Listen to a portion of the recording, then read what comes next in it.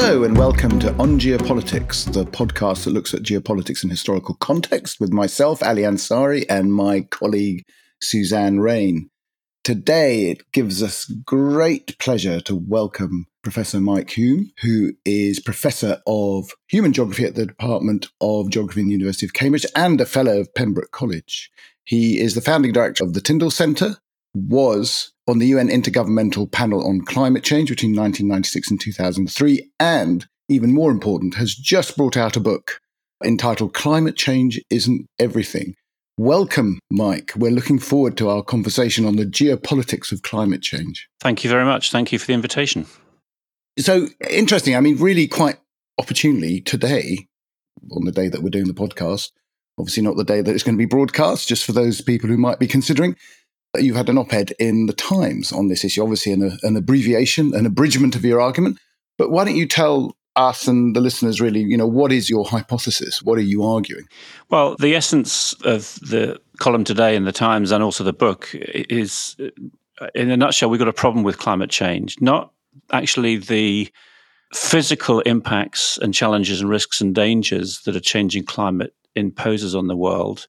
But I think the problem we've got with climate change is how we think about it and how we talk about it. And a simple way of trying to capture the problem as I see it is that I talk about this, what I use an ideology of climatism, that this desire, this imperative, this belief, this insistence that the only thing that matters in public policy or in the geopolitics of the world is to stop climate change, and everything else has to take second place or third or fourth or fifth place. And that's the ideology of climatism that I talk about. And to me, this is concerning, it's worrying, because it leads to all sorts of distorted thinking, let's put it that way. So that's a really brief summary of the position. And obviously it comes, Mike, from the basis of decades of your own professional research into climate change. So you're not coming at this from a perspective of somebody who doesn't believe it's happening. I think what you're saying is that our approach to dealing with it needs recalibrating. And you described it as being divided unhelpfully, essentially, into those who only ever talked about apocalypse and those who were the deniers, and what that meant that there wasn't a space in the middle where we considered actually what the best way to address the problem was. Have I characterized that correctly? Yeah, I think that's an easy way to try to capture the problem here, is that space in the middle, if we call it that. Particularly, I would say, in the last 4 or 5 years. I mean, I've been studying climate change ever since I was a student 40 years ago. So I've not only followed the twists and the turns of the science and the politics of this, but I've actually contributed to it, both the science and the policy. But over the last few years in particular, I think that there's been this hyper rhetoric around stopping climate change that I think is unhelpful. And it's sort of quite well symbolized by this idea of the ticking climate clock. So I'm not sure if people have seen these or come across them on the internet. Yeah, there's one. Isn't there one in America or something? There's a big one in Union Square, way up in the air on one of the tall buildings there, ticking down. And that particular clock is actually ticking down to the 22nd of July, 2029. So it's just under 6 years away. And it's there. It's incessant. It's second by second, minute by minute, hour by hour. We have only got 6 more years in order to prevent climate chaos and the world falling to pieces. There are many other versions of this. And actually, the very genre of a ticking clock goes back into the 2000s. Probably, I think the first one that was created was about 2006. And that gave us 10 more years. Well, 10 more years, that was 7 years ago. So we've already passed the point of no return. And this is one of the problems with ticking clocks and cliff edges and deadlines, after which it is too late, is that those deadlines will pass. And once that deadline has passed, what then do you do? Do you reset the clock and you give us another 5 years or 10 years? And this has all been, I think, brought into the fore in the last few years. Some people talk about this as the rhetoric of doomism, that we're all doomed.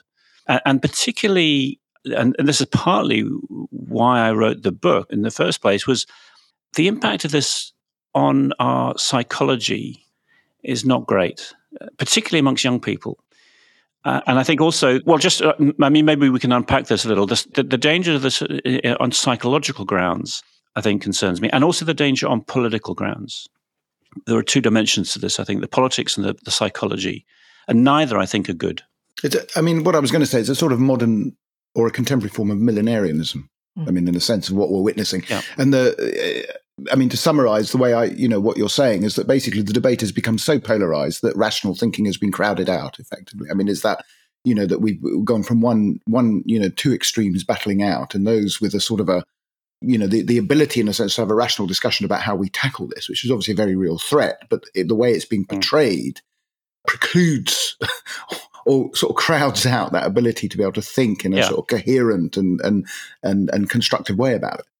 I think that's right. And I think this has always been a danger with the way in which climate change has emerged into the contemporary world. In the 1980s, the 1990s, when it first became a major public policy issue, it always had this danger. And actually the whole environmental movement, if we look at the whole environmental movement going back into the last century or even further back in time than that, has always had this millenarianism, at least around the fringes, if not in the center, that the world is falling to pieces, that the environment is declining into a state of collapse, that the apocalypse is around the corner. There's always been that tone, that flavor to part of this, and I think it's got worse in recent years.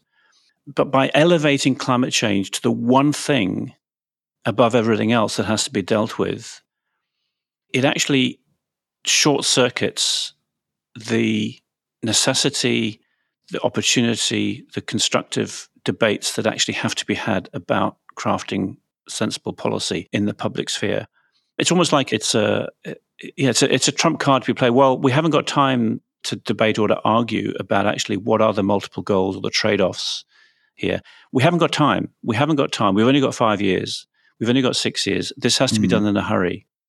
And very often policy making done in a hurry leads to bad policy.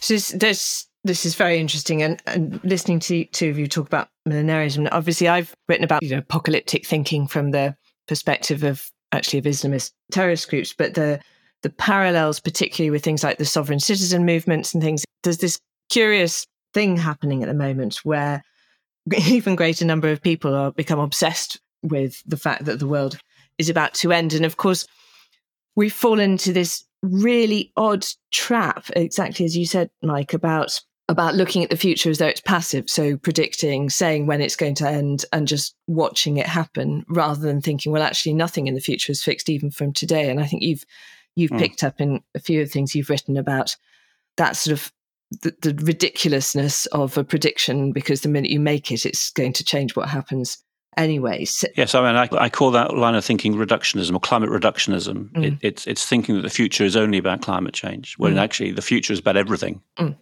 And so then I want to bring you on to the future is about everything, because you make some, I think, very compelling arguments about all the things that we're not addressing because we're fixating on this one thing, when actually if we did address them, they would also have beneficial outcomes for the climate. And that's where the geopolitics comes in as well, because we're talking about war and famine and education. And so tell us your lines on that. Yeah, and this is getting to the heart of the argument here about how we think about the future, and the recognition that climate change cannot be isolated from everything else that's happening in the world, or certainly can't be isolated from the other aspirations that we actually, the global we can differentiate the global we. I'm sure in a minute or two, who is it that we is talking about here?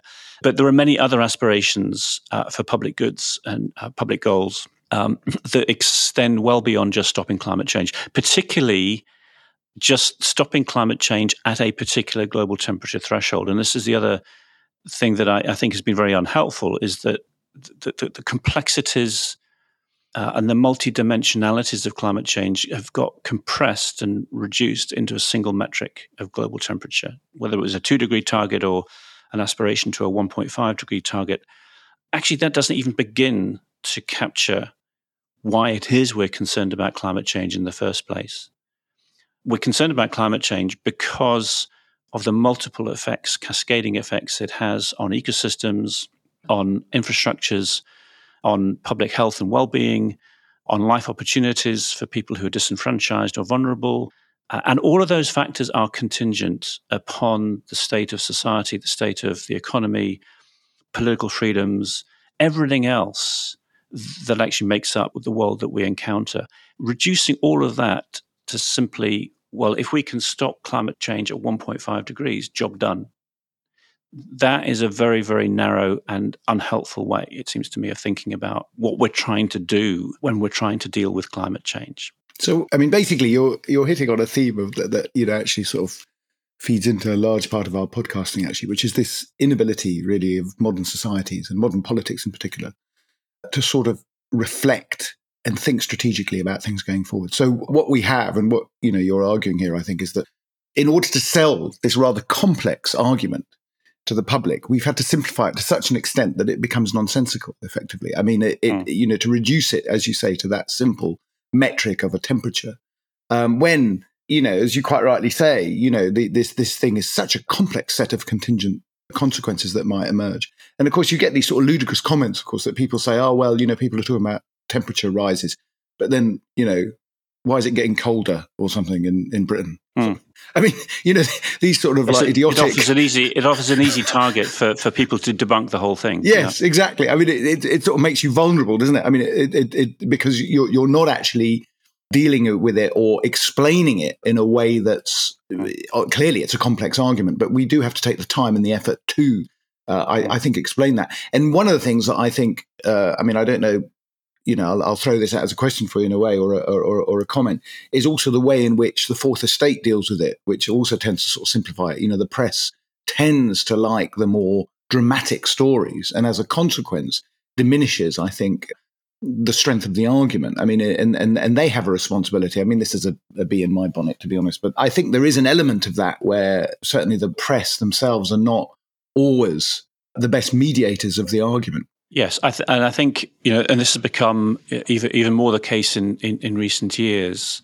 I would say with the rise of social media and the fragmentation of media networks, media interactions, that this has contributed very significantly to this polarizing effect around climate change. It was always there, but it's become much more exaggerated in the last 5 or 7 years, I would say. And this certainly contributed to this rise of doomism, this narrative that we only have a certain number of years left. And of course, the other thing about this is that, the impacts of extreme weather are always dramatic. They're lurid. And what has happened, again, over the last 10 or 15 years, is that with the rise of a much stronger visual culture, a visual media culture, through iPhone technologies, everything becomes visualized in real time. And so the appearance is that the entire world's weather now appears on your screen in front of you in a snapshot. So the fact that there are heat waves here and floods there and droughts somewhere else and hurricanes here, it all becomes this compression of space. And it feeds the sense that actually the world's weather is going crazy because you're now experiencing the entire world's weather on your smartphone in front of you. So I think that this is the part of the psychology of this that's going on. Yes, the climate is changing. There's no question. I'm not denying that for a second. Of course, climate is changing. Humans are implicated in that change. But how we experience that, in my view, has been exaggerated by this rise of this new visual culture that we, and particularly young people here again, and this is back to the psychology of this, particularly for teenagers and young people, which has given rise in the last 5 or 7 years to this new phrase eco-anxiety or climate anxiety. And I see it in the students I teach in Cambridge, that I've got students coming to me saying that they don't see the point of the future. There is no future. If one of my students said to me, you study climate change, you're concerned about climate change, why are you twiddling your thumbs teaching us human geography here at Cambridge rather than actually trying to stop climate change happening? What's the point? And that this sense that the future has been taken away from young people, I think is a very undesirable side effect of this whole doomist apocalyptic narrative. Can I be the devil's advocate if we're talking about the apocalypse, which we are? Ali, I got your point about global temperature being a sort of simplified way of telling it to the public as something we can understand. But we need somehow globally to have targets to incentivize countries to reduce the most polluting behavior and to incentivize car manufacturers to stop making diesel ones and start making electric batteries and all of those things. And in that sort of trying to manage the bag of cats that are the leaders of the world, don't we need a simple framework which says global temperature this, net zero that, in order basically to give them something that they can relate to each other to talk about? Is that the purpose of it? Does it serve that purpose? Is it actually useless for that purpose? And I know, Mike, you're not particularly happy with net zero as a concept either. So if I can throw that into the mix of questions, what would be a better way to talk about it all? I mean, targets, yes. I mean, targets are everywhere. And of course, public policy needs targets. I guess my point would be, we need multiple targets. The danger is elevating one target above everything else. That's one of the things I'm tackling. Climate change isn't everything. Stopping climate change at 1.5 isn't everything. Securing net zero by 2030, 40 or 50 isn't everything. We need multiple targets, and having multiple targets in play actually gives space for politics to do its work. Because politics is recognizing the fact that we have got different beliefs, we've got different value systems, we've got different goals, we've got different aspirations, we've got different preferences. Politics exists in any social formation, whether it's a family of parents and children or whether it's United Nations. Politics exists in order to deal with those conflicting values and goals. So first of all, we need to have multiple targets rather than simply reducing the politics of the future to one single target. The second thing I'd say is be careful about how you craft those numerical targets. In other words, you want the target to be, if you like, as close to the point of traction that a policy measure has as possible. And global temperature is the very worst target, therefore, because you can't craft a policy to control global temperature. The analogy I often use is with public health policy. So my understanding of the way in which public health policy goes is that we don't set out on a target as a nation that over the next 10 years we're going to increase life expectancy by 2 years.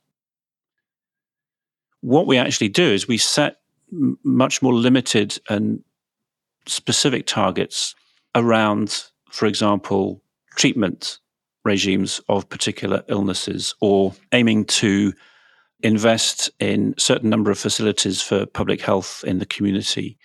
We fragment the overall goal of public health into multiple targets, but we don't actually say, well, we have to increase life expectancy by 2 years in the next 5, 10 or 15 years, because that target is far too far away from the actual points where specific policies have real traction on the ground with health providers or medical research or public health media campaigns or whatever.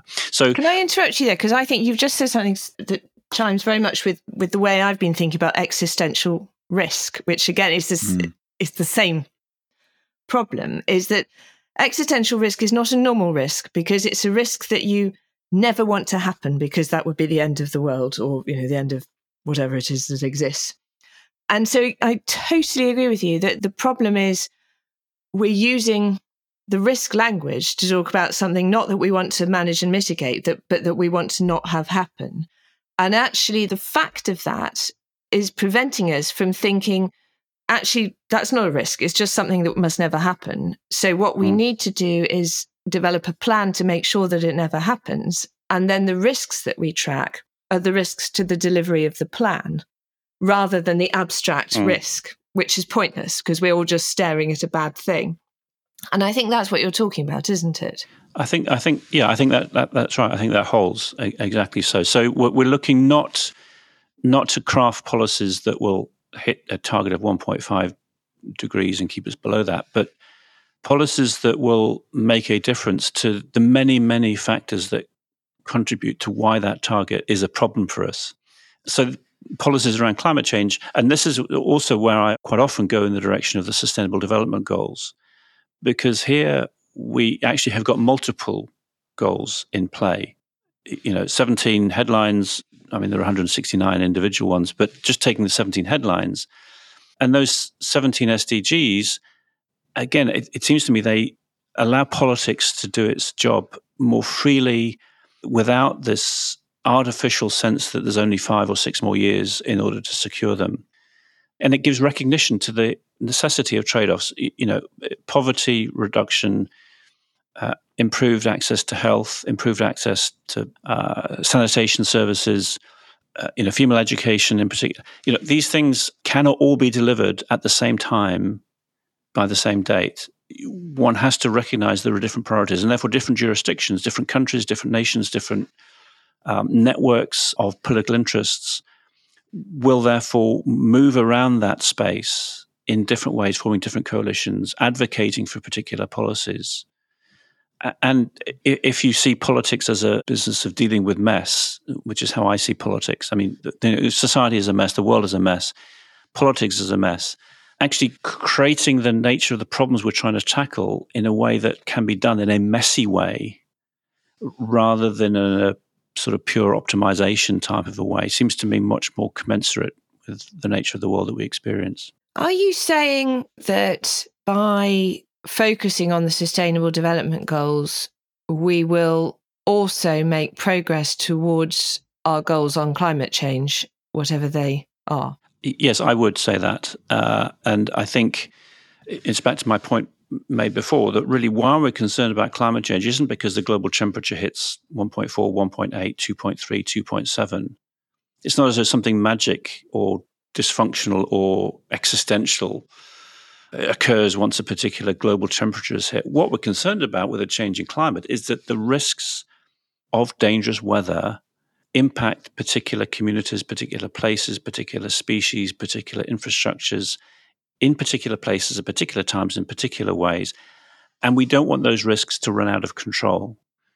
But it's what's happening to particular people and places that matters to us. So if one can hit, for example, the educational goals in the SDG, you've actually then created societies that are more literate, that are more educated, that are more technically advanced, that are able to actually implement whether management strategies or new technologies that can mitigate against the worst excesses of extreme weather, for example. Are you also creating greater polluters, though? Well, that's where the trade-offs come in. So you've got to trade that goal against, well, how do you provide these additional energy services or economic growth that often goes hand in hand with increased education or increased sanitation? Where does that energy come from? We want that to come from clean energy sources. So then you've got the clean energy SDG in play as well. In other words, one wants to move towards a world that gives greater energy services to the 2 billion or 3 billion people who don't have access to those, but you want to do it in a way that moves us away incrementally from fossil fuel provision. So here again, you've got balance, you've got trade-off. You can't just elevate one of these goals unilaterally and decisively against the others. And having those multiple goals means that you can find different coalitions of actors who can advance particular goals in particular places. And again, it's what sometimes I use this idea of clumsy solutions to separate this from the idea of optimization. And too much of climate policy, I think, is driven by optimization. It's driven by economic models. It's driven by climate models based on mathematics. And you can do wonderful things with mathematics to optimize. But actually, that isn't the way in which the world operates. The world is a clumsy place. And therefore, we need solutions that match the clumsiness of the world that we encounter. So you need first of all a more holistic approach, but you also need a more agile approach. And I think in both cases, what you're saying is that our approaches have been either too, as you say, reductionist, but also fixed, almost fixated on particular issues, so that we may be doing damage in other areas inadvertently. Yeah, I think that's right. Agility, holistic, and actually seeing. I mean, a good illustration of if we just focus on the energy side of things here, the energy transition, this idea of trying to move away from fossil. So there's been an argument, there's been rumbling along for a long time about, well, do we have all the technologies in place currently to be able to transition the world away from oil, coal, and gas? So whether it's wind, solar, hydrogen, biomass, put nuclear in if you want, although nuclear gets controversial for some people. Do we have those technologies in place? And some people say, well, we absolutely do. It's just a lack of political will, or it's the incumbent power of the fossil industry that's holding everyone back. You can fall either way in that argument. I mean, I don't think we necessarily do have all the technologies currently in place. But my point is, even if we did, to move the world away from fossil to renewables, increasingly, of course, around electrification and battery-powered technologies, what one comes up against is the brutal reality that these technologies require rare earth minerals. And as soon as you begin to actually do the numbers around this and the geopolitics of where are these rare earth minerals? Who controls them? How large are the resources? How quickly can they be extracted and then mobilized? Who's actually making the profit from transitioning from oil, coal, and gas to rare earth minerals? You actually begin to realize that this is not a straightforward transition. Or at least, let's put it differently, that if when one transits away from a global capitalist economy held in hock by the nasty owners of oil and gas, one moves into another world, actually, in which there are equal powerful agents and interests who actually control access to these essential resources that are going to be necessary for an energy transition. And if you only think, well, what matters here is we just need to get rid of the oil and gas and replace it with solar, wind, battery technology. And if you don't pay attention to these underlying power dynamics, incumbent political powers who've got access to rare earth, and actually China, of course, are in a prime position in order to control and to manipulate markets around rare earth minerals, you haven't done justice to the complexities of an energy transition. We had a very interesting conversation a few weeks ago now with a man called Richard Williams, who's in the mining industry, who was explaining this in a lot of detail. And basically the problem that, I don't know, the industrialized nations of the West have, which is that it's very difficult to finance a 20-year mining project entirely speculatively, where it's a lot easier if you're the Chinese to do that because the state provides the capital for it.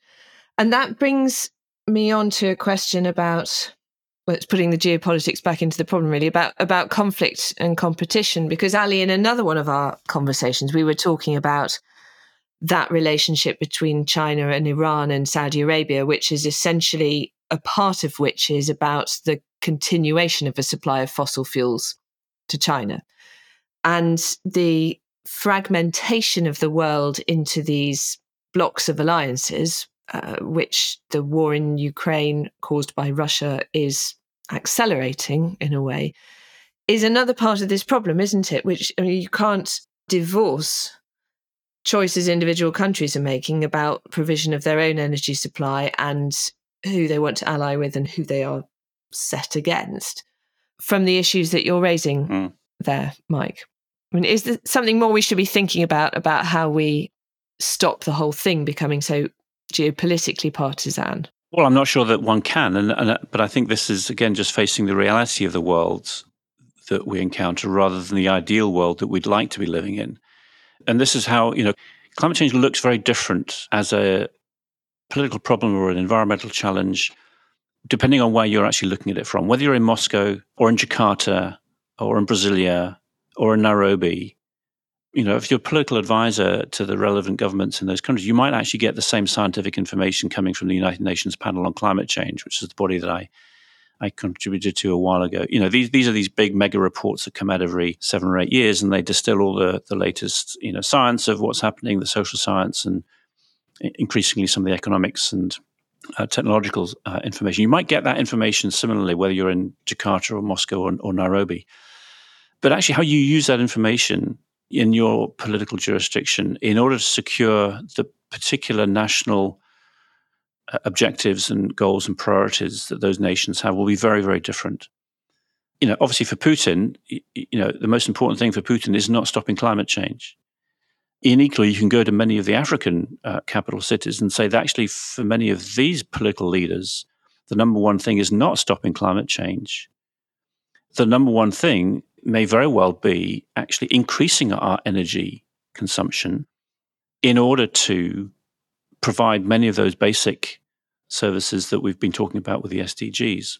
So, the world it's fractured, it's conflictual, And this seems to me it cuts across the way in which quite a lot of climate change, particularly emanating from scientists or from climate campaigners, would like it to be framed, as though this is a universal problem that needs to be tackled universally.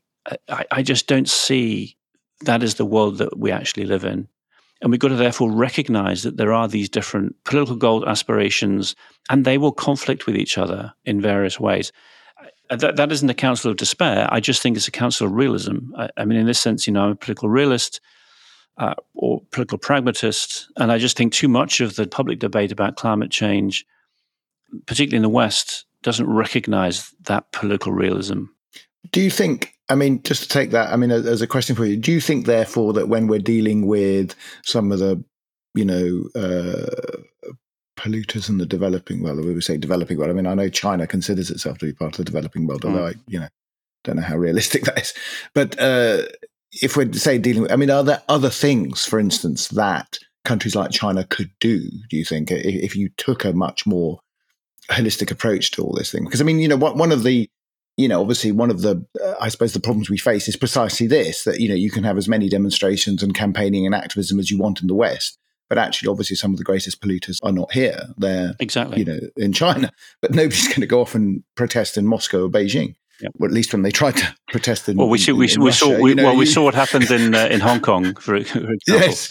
I mean, I suppose one has to think creatively about this thing. But I mean, I suppose to not have a counsel of despair, but to sort of like maybe end on a slightly more optimistic note, is to say that, do you think there are approaches we could make to, say, China and say, look, we understand your industrial needs and whatever you think is going, but there are other things that you can do that can deal with aspects of sustainable development that will contribute ultimately to the long-term goal? Yeah, I think there are, and it's probably back to the phrase agility, but also recognizing that there are different coalitions of political actors that can form around different goals or targets. And in the book, I use a couple of examples.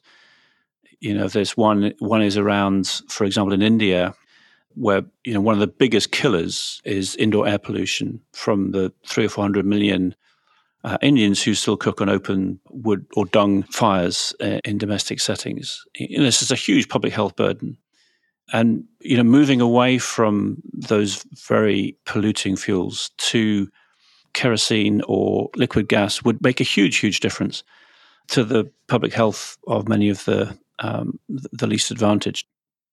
Well, here's an issue actually that, yes, it's not a perfect solution because you're still actually using gas-based fuels, but you actually are improving the health of the nation in doing so.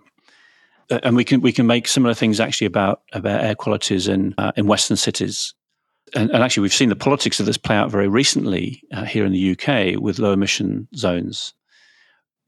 And again, this just brings home to us. I was wondering when that was going to come up, Mike. Yeah. Exactly. It brings home to us the very, very difficult public politics of this. So on the one hand, low emission zones in cities are about improving air quality in cities and therefore, again, reducing public health loads.